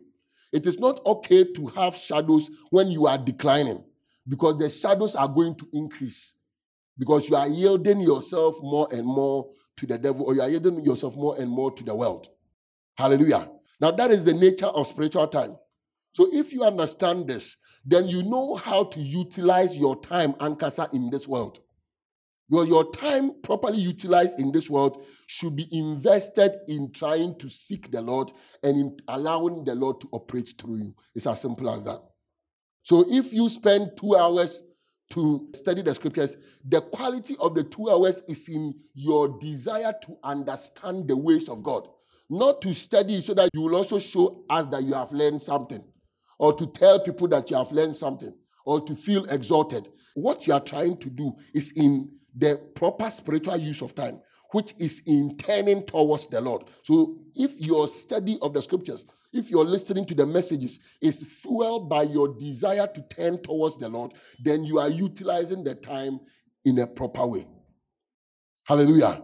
If you go to your closet to pray, if that prayer time is influenced by your attempt to align yourself with the Lord, then you are utilizing that time properly. So then if you spend 2 hours trying to pray, and in those 2 hours, you're able to successfully, because you are not perfect, you're able to successfully use about 60-70% of the 2 hours to actually align yourself to the Lord. That is profitable. But if you spend 4 hours in praying and you use zero of the time to align yourself to the Lord by just yeah. And all this while you feel exalted in yourself because you are able to commit this time, then there's a problem. Now, my point is not that don't spend 4 hours, because there are times that you will have to. Hallelujah. Because that's also where it comes to. Now, as you begin to commit your time to the Lord, what it will seem is that you are the one committing your time to the Lord. Hallelujah. But as you continue in this and you overcome and you are more yielded to God, now what will happen is that it is the Lord that will control your time. So then there are times that you commit yourself to praying, and in your mind you are going to take a 1 hour window to pray. And as you pray and the 1 hour is up, the Lord will not allow you to stop. Please, you understand that? And you will continue, not against your will, but in line with his will. You continue. Please, you understand that? In the beginning, you are the one giving your time to God. But at a certain point, it is the Lord that takes the time, because he becomes the one that is controlling what is going on. Please, does it make sense? So all this must fall into our consideration when we think about how we utilize our time. Not just the counting of the hours, but what we spend ourselves doing in those hours, which has to be to pursue the Lord or to face the Lord. These two things. And normally it's a combination of both. When we spend our time declining, turning away from the Lord, we are wasting that time. And when we spend our time turned away from the Lord, we are wasting that time. So we will be turning away from the Lord, or we have turned, and we are living life having turned away from the Lord. That's how come those who have successfully turned away from the Lord, they are dead. They are not operating in heaven's time. They are dead. Hallelujah. They are dead. But those that are alive are those who are either approaching the Lord or have approached the Lord. And in some cases are declining, but they are sad that they will turn away from the decline. But that period of decline is a waste. It's a waste. Let me show you a scripture. Ephesians chapter 5, verse 15. See then that ye walk circumspectively, not as fools, but as wise. Hallelujah. See then that ye walk what? Circumspect. What does it mean to walk circumspectively? That is to be as wise as the serpent, isn't it? It is to walk so that you keep yourself away from danger. That's what it means to be circumspect. Is to deal so that you avoid evil. It's like you don't fall into trap. It means that you have to understand that there are traps that are set for you. But you are being wise in your operation so that you don't fall into traps. And normally circumspection has to do with our external dealing. How we deal in this life. Because there are steps that you will take that will lead you onto a path where you will lose your soul. Hallelujah. So you keep away from those things. So it says, see then that ye walk circumspectively, not as fools, but as wise. 16. Redeeming what? The time, because the days are what? Evil. How is it that the days are evil? The days are evil because many men are spending their life in decline or having declined. That's why the days are evil. The days are evil because men are declining, turning away from the Lord, or have turned away from the Lord, and they are living their lives as those who don't like the Lord. That's why the days are evil. How do we redeem the time? We redeem the time by taking our investments away from the evil things and investing them in God. So instead of declining and turning away from the Lord, or having declined and settling in the life of evil, separate from the Lord, to redeem the time is to now begin to commit our souls to seeking the Lord or to facing the Lord. Hallelujah. It means that time has been redeemed. It's like you've bought back or you've taken away time from an evil usage into a good usage or a spiritual usage. That's what it means to redeem the time. And anybody that hears the word of God, this is your task, is to walk circumspectively, not as fools, but as wise, redeeming the time. It means that as the word of God comes to meet us, we are already stuck in some things, right? So now there is a need for redemption. And I started by explaining to us on the basic level, what am I committing my time to? What am I spending my day on? What am I doing with myself? We must begin to make changes from there. Hallelujah. And the changes must be fueled by the spiritual understanding of time, which is that our effort must be spent in inclining ourselves to the Lord or in facing the Lord. We should turn away from declining from the Lord or separating ourselves from the Lord. We should turn away from that and give our life to inclining ourselves or pursuing the Lord and also to facing the Lord. That's what it means to redeem the time. And that is what the Lord is calling on us to do. Anyone that is striving for mastery knows how to use their time. Hallelujah. If you want to be Mr. Ghana or a Ghana's strongest, the time that you spend in the gym is longer than the time I spend in the gym. So when I see that you are in the gym whilst I'm leaving, I am comfortable. Because I consider, why are you in the gym and I'm leaving? Then I remember that you want to be Ghana's strongest, but I don't want to be what? Ghana's strongest. Then it's like you are leaving the class and then someone is still learning. He gives you a choice to make. You say, this person that is learning, what are they going to become as they are learning, right? Then if you check and you say, me too, this is what I want to become, then you stay. Has someone made you stay before? Has someone made you stay before? Oh, yeah. As you're going, break time. Then, a guy is there, has taken his notebook, and when we're in JHS, people used to do it to us. Break time. Break time. Let's just go and hang around. Break time, so the table, book Danenando. No, hey! Well, you say, this is what he's doing, He's committing time. Do you understand? So it will yield a certain result. Do you get it? Especially when the BC is coming. So say, 10 ones. This is what 9 ones, right? 9 ones. Hey.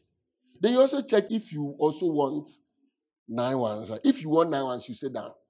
Or you try to, when I go home, I will also learn. You see? Then at times we also say, we didn't come and we came for the connections. And half of us, our own is music. Like SHS, people are doing music, and our own is. So it's like you give yourself an excuse and then you go away. Do you understand? Yeah. So what will you also do?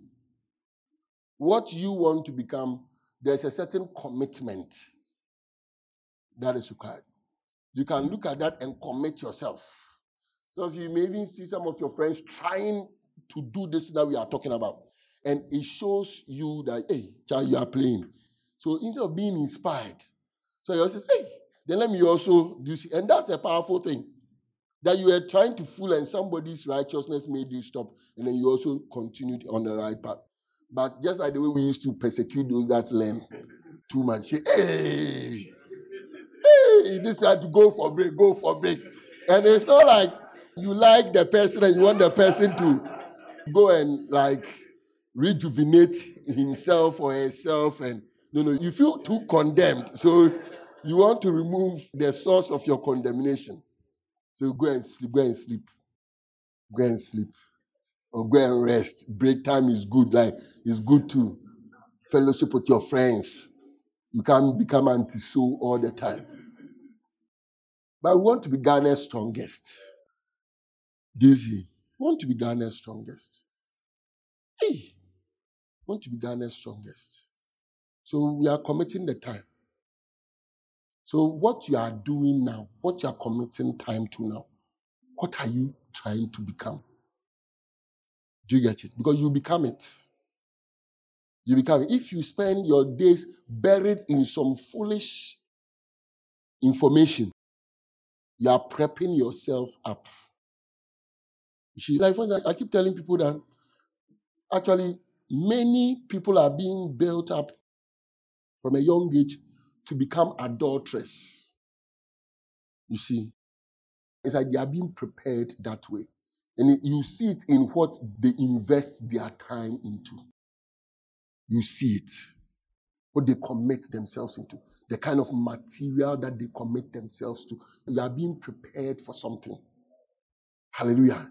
In the same way, if you also commit yourself to good material, you are being prepared for something.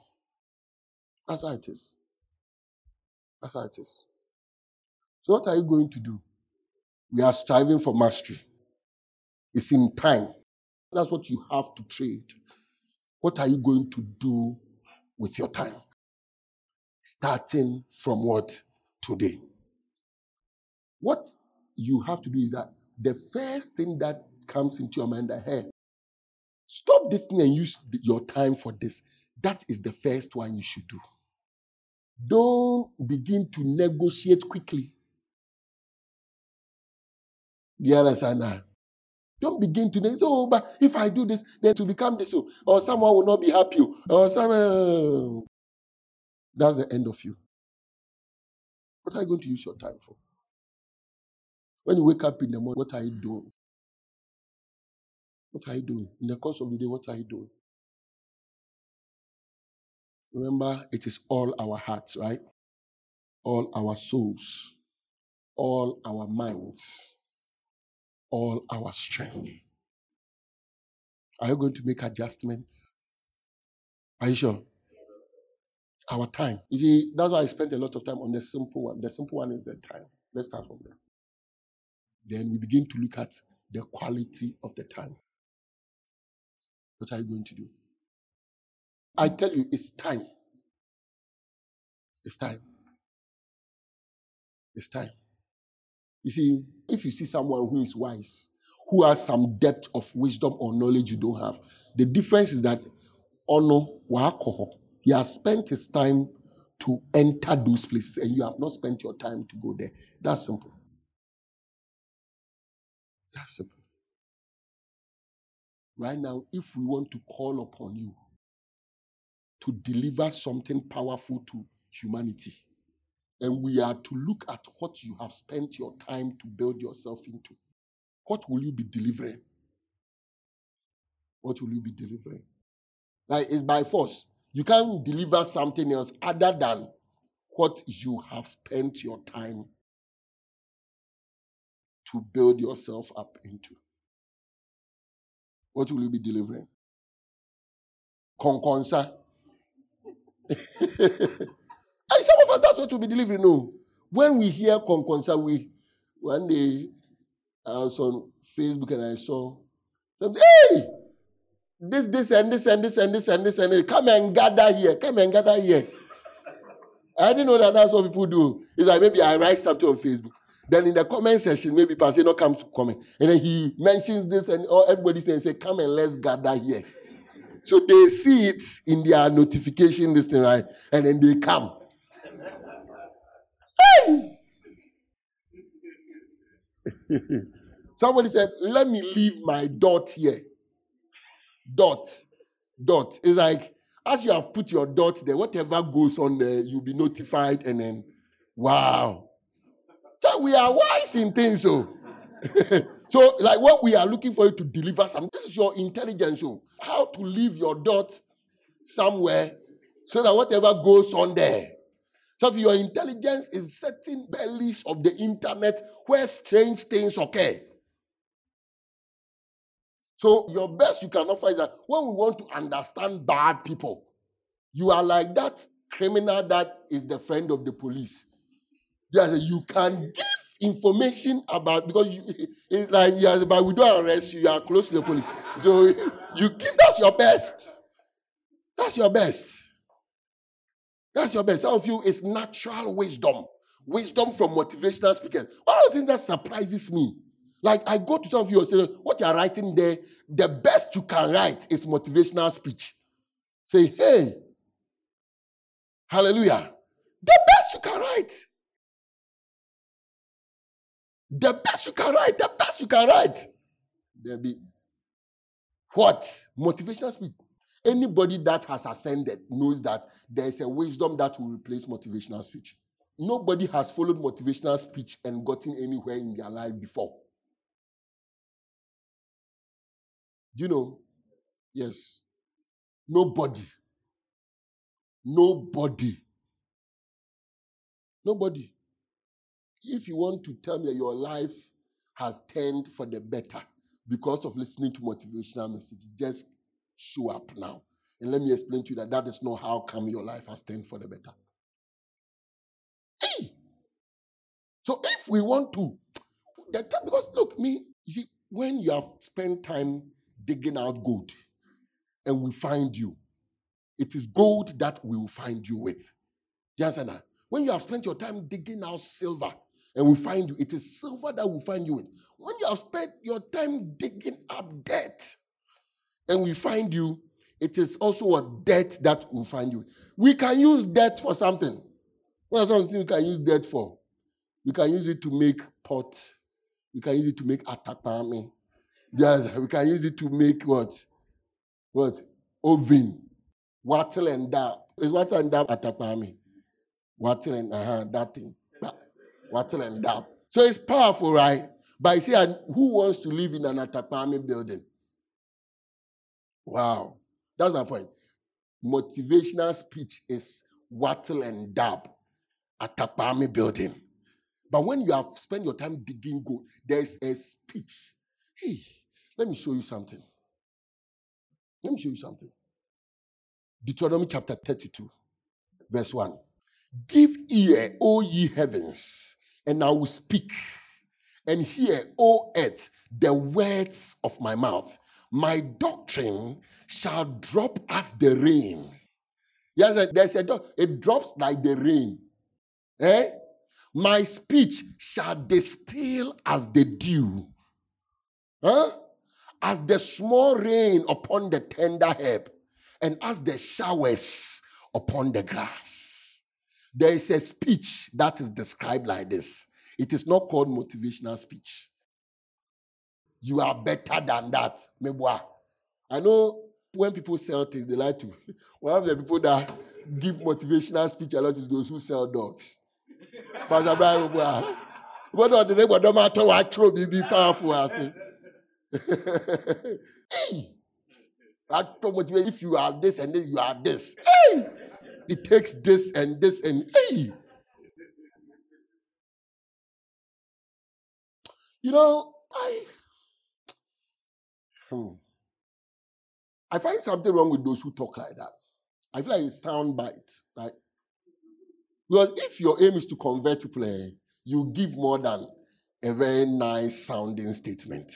Because you wonder if they understand. You wonder if they understand. How would they apply it? It's not that it sounds nice. Wow. No.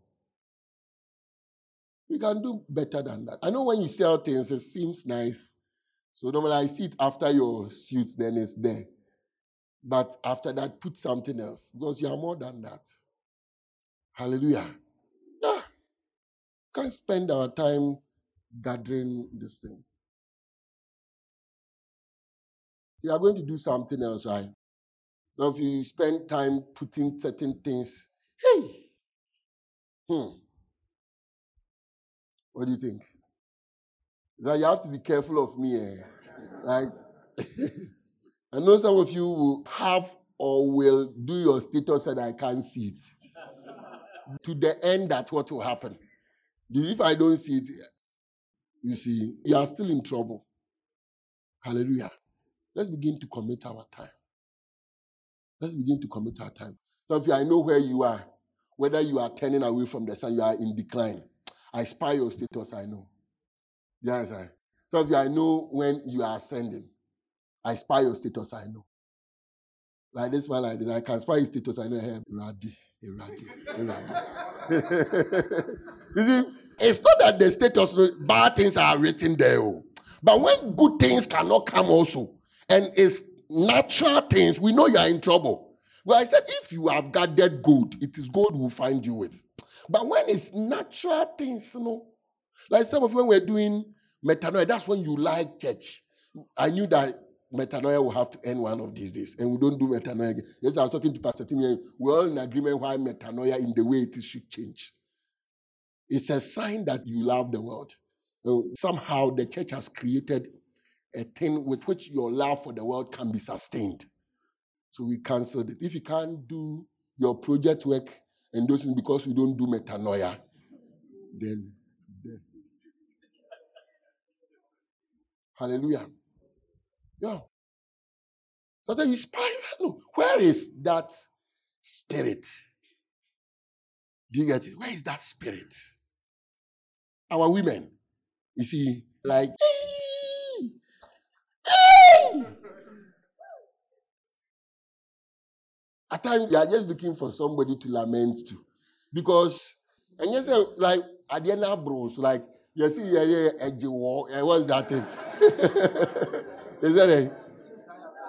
And so, a tie upon edge. So, I just, hey! My point at the thing, if you tell me, Pastor, what is wrong with this? I will not point out to you directly what is wrong in what you are saying. But how have you are better than this.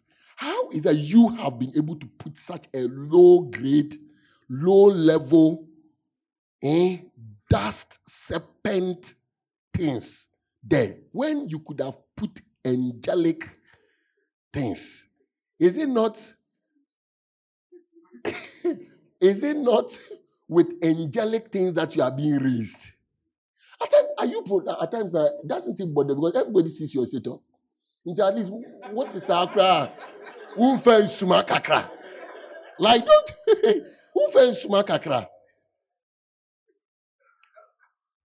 you see, if you could even find reason to hide it, I'll see that you have made progress. You are at least then you see that this is not something that people should identify you with. Do you understand? But you are, hey! But these days it's better. It's better. Then we say, hey, Charlie, okay, progress is being made, right? Progress is being made. Let me see if I can do a final status.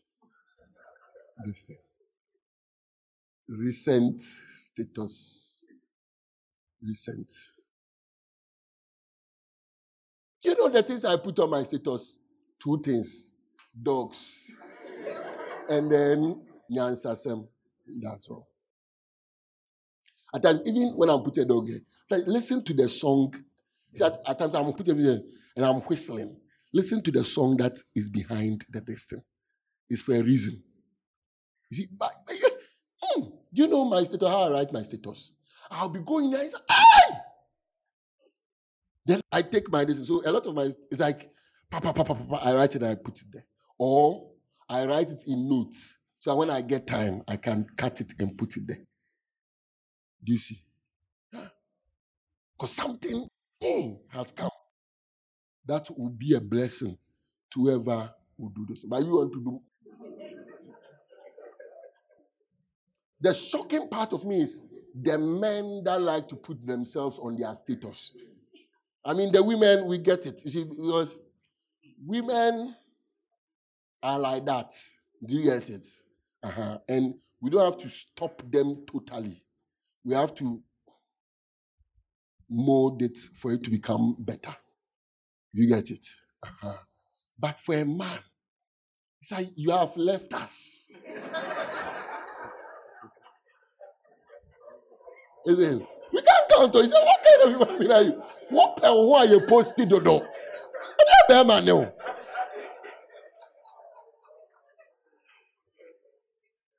You see, it's as if some people don't have pictures that they will post to. You have pictures. Oh, but why? Why will I post it? Why will I post it? It's like there came a time where even on Facebook, you post your picture and you write something powerful. That's it. What is your picture doing? If you want to write something powerful, just write it. And some of you women, you can't take a proper portrait picture. You have to do this. So once your face faces here, your back is like, I don't know what shape is that. It's like a U, you get it. Your lower part is facing, if your face faces here, your back should face here, right? But now you can take a picture where your face and your back are facing in the same direction.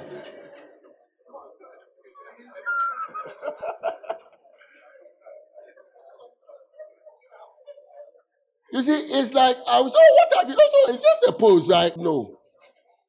You are investing your time into certain things. By something as simple as we see that you are declining or you have declined. Because those that have not declined, they don't do things like that. They don't do things like that. Hallelujah. What do you think? Oh, Pastor, what reason? Like, I don't think you have any reason. If there's a reason why pictures should be taken like that, because picture they were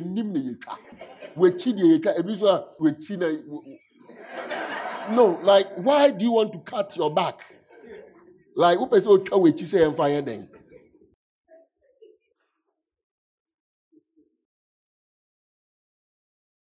Hallelujah. So let's take our time back. Let's begin to recover our time from all these things, our hearts from these things. We'll have enough time to invest it in what will build us up. Have enough time to invest it on what will build us up. Hallelujah. Have enough time to invest it. And that's what God is looking for from us. I pray that we'll be courageous in this wise, that we'll be bold. That what the Lord is bringing now, that's the one we'll go and do. Let's not negotiate around it. Let's go and take the steps now. Some of you, when you wake up, your happiness. You see, at times you wake up and you're looking for a happiness with which to go through the day. Do you also do that? I think it's natural. Like, what would the day bring? So if your happiness is that you are in the middle of a certain TV series. Do you see? So as you are coming to church, your excitement was not that you come to church, hear the word of God, and be held by the word of God. Your excitement is what happens after church. Do you see? So as you are going, go and remove that TV series from there. What do you think? Yeah. Or, no, let me just finish it quickly. And this is my last, right? No. Just end it. Say, shouldn't I watch TV series again? No, you can. But this one, just end it. What do you think? Yeah, because let me tell you, there will be a time where you have found your way. You can watch one or two. Then you are moving and you can watch one or two. You get, but here that you are on this slippery slope, it's like you are addicted to a cigarette, and then you are there. You are so secondary smoker. Well, it's not anybody. By the time you realize you are also smoking. You get it? So just end it so you liberate yourself. Take your power back. Shouldn't you be offended that you woke up and you're looking for something to make you happy, and it was not the impending word of God? It is the fact that you eat fufu. Some people eat fufu after church. It's not you that I'm talking about. You see? So that's why I didn't want to. It's like, but now that I've clarified the thing, you see, somebody can, or maybe among those that will eat the fufu after church, maybe there are some of you that your joy, the whole day, the word of God is there. Yeah. Is it? Okay. You see, and to me, it's problematic. But if I wake up and I'm looking at what will happen in the day, and my excitement is that, hey, like, okay, there's a match. No, there's a problem. My heart has gone too much. Because the whole day, what about what I can become? What about what I can know from the Lord? What about the right things that can be done? Why is it that those things are not making me excited about the day? Hallelujah. Yeah, there's a problem. The one Ubeka say, "Enemy jai fufu nidi." The answer, not that you will never eat it again, but at this point you want your power back. Do you get it? So you stop it, and then when you are finished stopping it and you have control, in the future you can. So okay, there's a better reason to eat it now. Hallelujah. Let's take this thing up.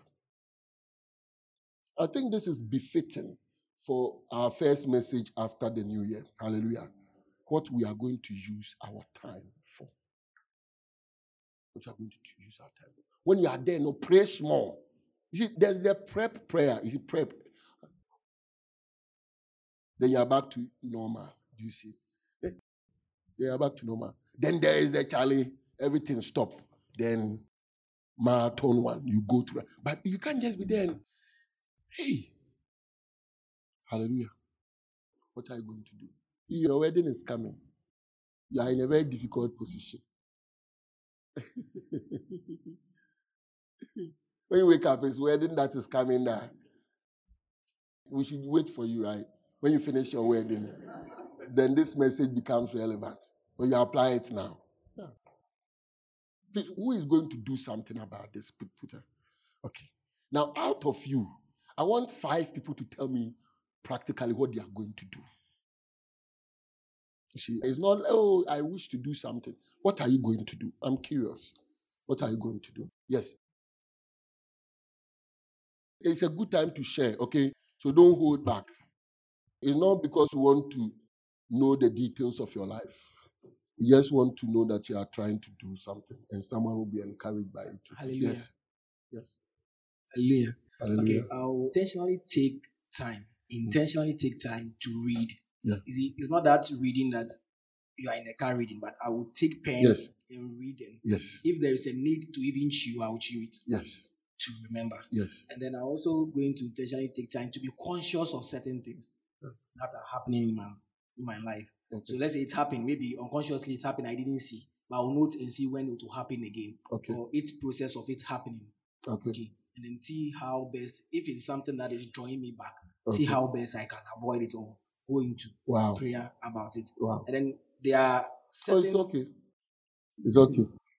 I mean, the rest is okay. But these are, it's powerful. If you just decide that you will read, do you know what will come out of it? Like what will come out of it? Many things that are not reading will come out of reading. Okay. Pastor, for mine, I started this week. Okay. I realized that working from home is a difficult thing. Okay. You think you have the whole time, but by the time you realize, it's like 5 above. Literally, the people who went to work are also coming back. Okay. So the steps I took this week was to, actually in our home, we are trying to read 1 book every month. So we started in January. Wow. But when I started reading the book, I opened myself up to another book. Okay. So I realized myself that I'm reading 2 books. Okay. So I've started making my time in such a way that when I wake up, I'm behaving like I'm going to work. Okay. So because of that, when I wake up, I pray. I started reading the book. Find a break time within the day. Okay. So that I'm applying it in such a way, and it has really helped me during that. I'm praying that I'll continue with the reading. Okay. And how the day will go for me. That's powerful. You can Adiasa. Oh, in Kemese right? Then 3 days later, you don't even remember that Adiasa. You are back to normal. So it's important to plan some of these things out. Hallelujah. Yeah. There'll be a point where it will become a free-flowing thing now. You realize that there's a certain inbuilt timetable that you're operating with. But as it is not like that, force it to be like that. You see, force it to be like that. Hallelujah. Yes. So, Pastor, normally after church, before even I go home, the moment I step down, I open to YouTube and I'm watching Fox Recaps. Fox Recaps, what's that? Like, they shorten long movies into, let's say, 10, 15, 20. Hey, yo. That was what I've been doing. But during the special program, you mentioned overindulgence. Yeah. Yeah, and that was when I took note of what I had been doing. So what I did, I've started. It's really difficult now, but I've uninstalled YouTube from my phone. Wow. So I would not be tempted to open to that one. Yeah. And I realized as I stopped myself from watching YouTube, but it was like more of a consistent thing. I'll wait till I get home. Wow. Yeah, from this series. Like it doesn't finish. No, when it's finished, I open another one. You open another one. Yeah. So, okay. As I stopped myself from watching the videos, I realized this week, in as much as I have time to do other important things, like the same drive is driving me to read stories on Facebook. Okay. So now, what I'm trying... It has shifted to... From YouTube Okay. The enemy has not gone. It has just changed location. Okay. So now the prayer is that as I'm going, I know for Facebook I can't uninstall like how I just did with YouTube, but I'm praying as to how to moderate it so it doesn't affect me in the other way.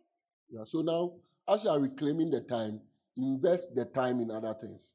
The thing about the good thing is that it also gathers momentum so that it now choose all the other time.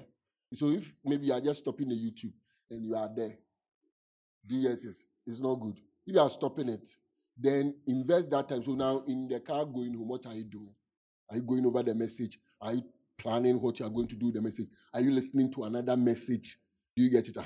Then you find that even the YouTube one, there's no time for it again. Do you get it? There's no time for it again. One of the things that I like to do is that anytime I'm doing something that involves movement, I want something to be in my ears, except I want to think. Do you get it? And I've used that to cover a lot of grounds. You see, I've used that to listen to many messages just by doing that. Because, like, normally, that's when Elder Peter is not around. My morning routine is I go and clean the dogs, right? And that's like 1 hour, 30 minutes. That's a message all the time. Something is playing. Something is in my pocket. You get it? It's playing. When I finish, I continue with it. Do you get it? So, in the end, you are filling up the little spaces. But it's said that the fire also increases and takes over some other unintended spaces as well. You get it? And for me, the key is for God to occupy your heart so that even in doing other things, He is still the reason. You get it? And when we get there, we are done. Like, we are not done, like, it means that we have hit the mark. Hallelujah. But that's powerful. That's powerful. Some of you have to go off Netflix, right? In the same way. Because I'm not saying that everybody should go off Netflix. Please, you understand that? But some of us, our problem, no, we just have to look at the thing and delete it. Say, yes, delete it, right? And then move on with your life. Then in the future, when you settle, you can now, with a lot of control, bring it back. You get it? Or you may never bring it back. Who knows? You may find that there's happiness without it. You thought there was no happiness. See? Please, where are we? So I think that one thing that I've been wanting to do that I think I have to continue is to also, you know, that the scriptures mean something more than the literal thing. But you can tell someone that, oh, it means something else, but you don't know really what it means. It means. And there's opportunity to that as you come and teach, you explain. To start from there, that as you've explained, I'll start from there to also learn, go further with it. So that I can also, because with what I want to do and what I feel the Lord has called me to do, also means explaining the sense of the scriptures, explaining what it means, knowing what it means, knowing the depth of the scriptures. And one way is to also learn it from you as you teach it. So to note the scriptures, to note the explanation, and then begin my search from there to understand and to know that this is what it means, and then to have like that kind of thing. So that it not just be that, oh, there is something in it, but you can't really say what is in it. Like it could be more powerful if you can also say what is in it and can lead people to also understand the scriptures. You know, that thing is one of the major things you should add to this is constant lamentation that why is it that this person can see it and I can't see it? You see, there are some things you can't pursue by just pursuing. You have to be like crying unto God to help you see it as well. You get it? It's very important. Very important. One day I cried after something, then I'm sure the way the information came, I'm sure the Lord said, Charlie, this boy. It was like, you see that scripture, who shall ask of his father to give him bread and give him stone, to give him fish, and then he'll give him what? Serpent, to give him egg, he'll give him scorpion. So if you being evil know how to give good gift to you, they say, how shall not your heavenly Father give the Holy Spirit too? So now, anytime I'm coming to lament, the scripture is that, so it's okay. Let's move on. You see. So my point is that before what you're even wanting to see can happen. You require a certain faith. And at times to seek the Lord and to... Please, the lamentation is not like you are worrying God. Oh. It's like, it's a way of you humbling yourself before God, okay? And it helps if you go about it that way. You get it. And then also, those of you who listen to messages, the best way to listen to message is to also take directions from the message. You get it? For instance, if I'm listening to a message and I hear something I don't know, okay, I note it down because from there, that's what I go to learn. Do you get it? If I hear of a book that maybe the preacher refers to, I write the name of the book down. From there, I go and read that book. Not to go and look for it. I go and read it. Please, you understand that? So just by listening to a message, you can know many things. At times, you may not even know where to start from. All that you may have is a message. But those messages, as you listen, if you note, at times we just listen and say, I've come to the end of the message. No, you are following it step by step. So if something is mentioned, I've read books, okay, and I've stopped to try and incorporate some of the words in the book into my sentences. Yeah, so I speak and I use certain phrases for a reason. When I was learning the things I was learning, those phrases were not part of my speaking. Do you get it? I intentionally, because I felt like there was no better way of expressing those things. So I'll stop, try to make a statement and incorporate that word or that phrase into that statement to see how it will go. So I used to even do that.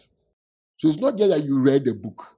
Remember, you are not reading to say that you have also read something. You understand? You are trying to incline yourself to God. And at times, some of these little things will help you. Yeah. Hallelujah.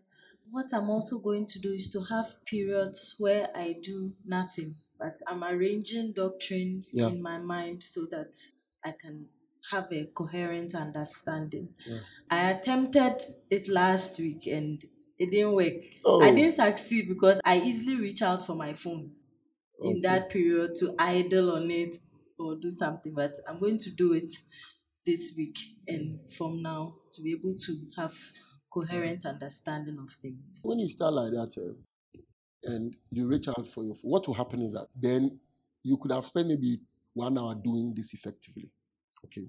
But then you may end up spending 4 hours. But what I would suggest is that even if you reach out for your phone and you see how you freeze out for your phone, put it down and do it. So you are satisfied with what you have done. That's when maybe instead of spending 1 hour, you would have spent 4 hours. But eventually, it will not be that you will always spend 4 hours because you are learning to also put your phone down. Other than that, if you tie learning to put your phone down to being able to do this thing, it means that in your mind, you put this one on hold. So you have control over not taking up your phone. You get it? But mix it.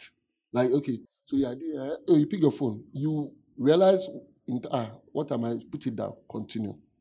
So you are satisfied with the consideration. But I mean, it will seem as though then you've wasted some time on the thing. You get it? But it will be worth it with time. You get it? Because at times you are breaking a habit with another habit. You get it?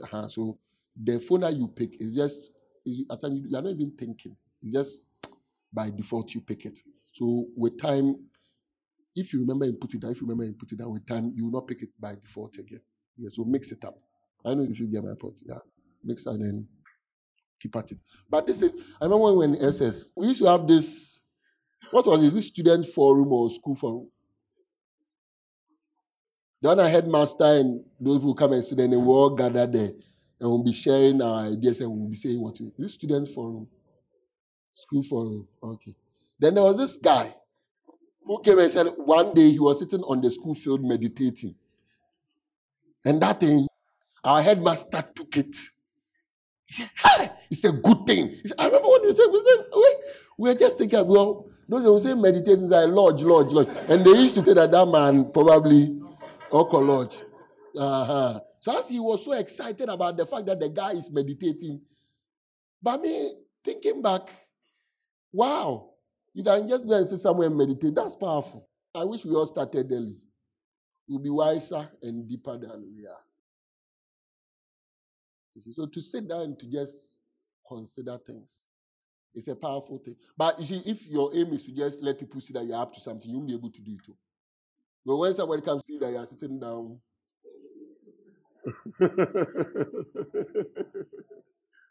easy.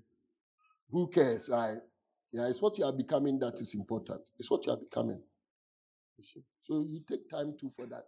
There are time in your own. You must take time for all these things. And there's no time. There's no time. Yes. Hallelujah. Hallelujah.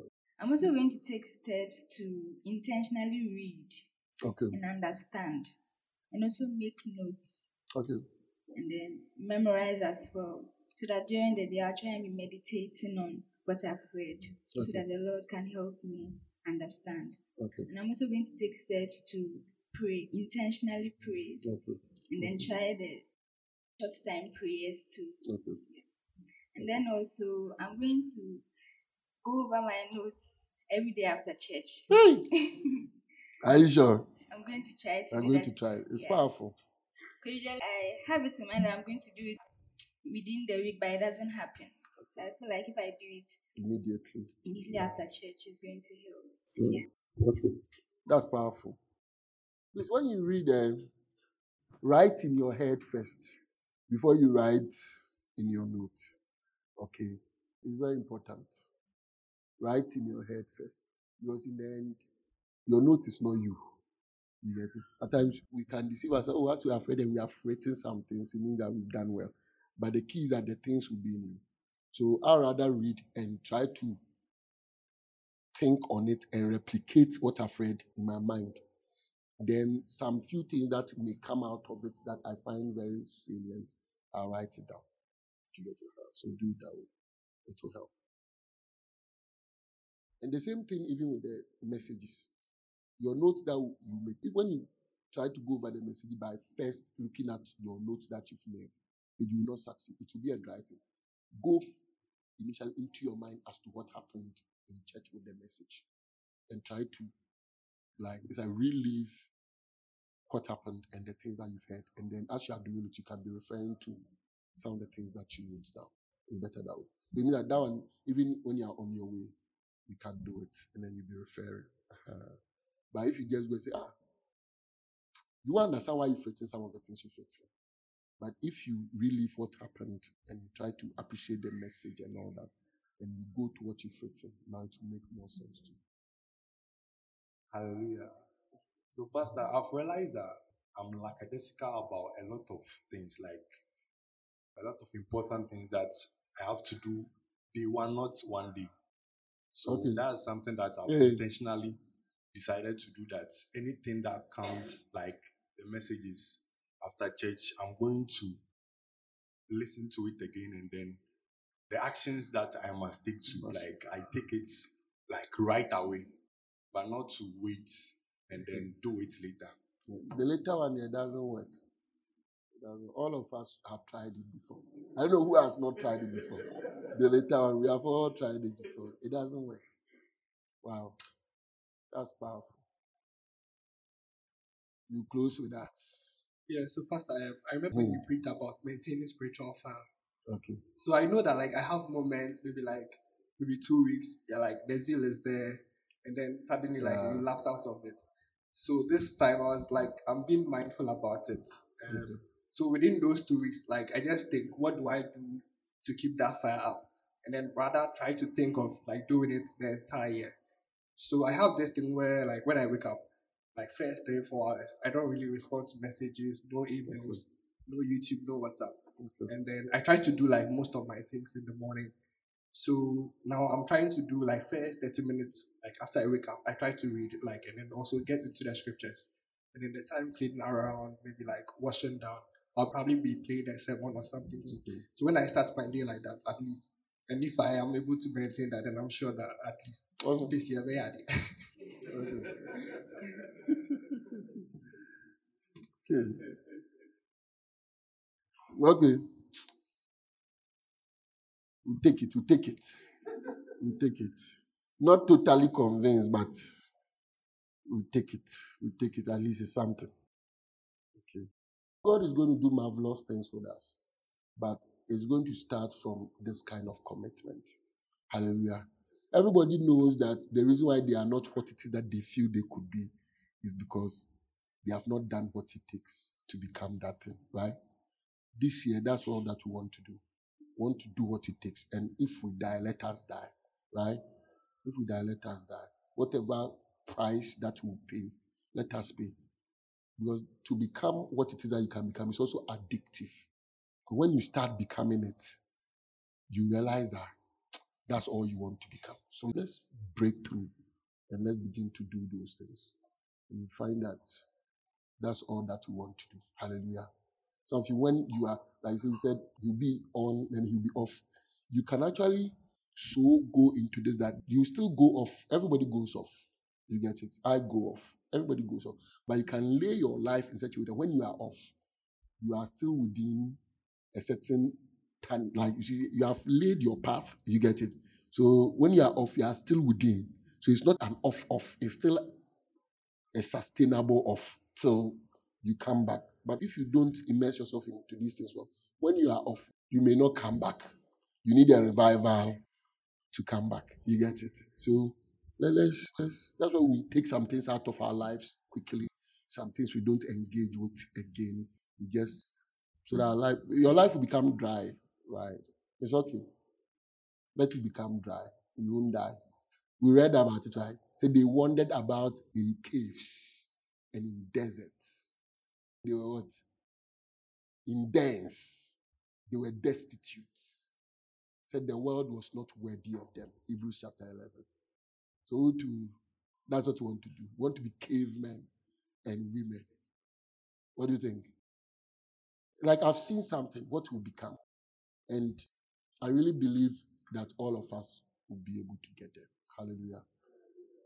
I pray that the Lord will help us. May the Lord strengthen all of us. May He strengthen us to do what we have decided to do. May grace, abundance of grace rest upon us. In the name of Jesus. May we truly redeem the times. In the name of Jesus. May we take away the investment of our times from things that don't profit and reinvest them in things that profit. In the name of Jesus. May we give all of our hearts, all of our souls, all of our mind, all of our strength to the Lord. In the name of Jesus. May the Lord bless you as you go to do this. May He be with you. May He be a constant reminder as to why it is profitable to walk this way. In the name of Jesus. And may you have victories.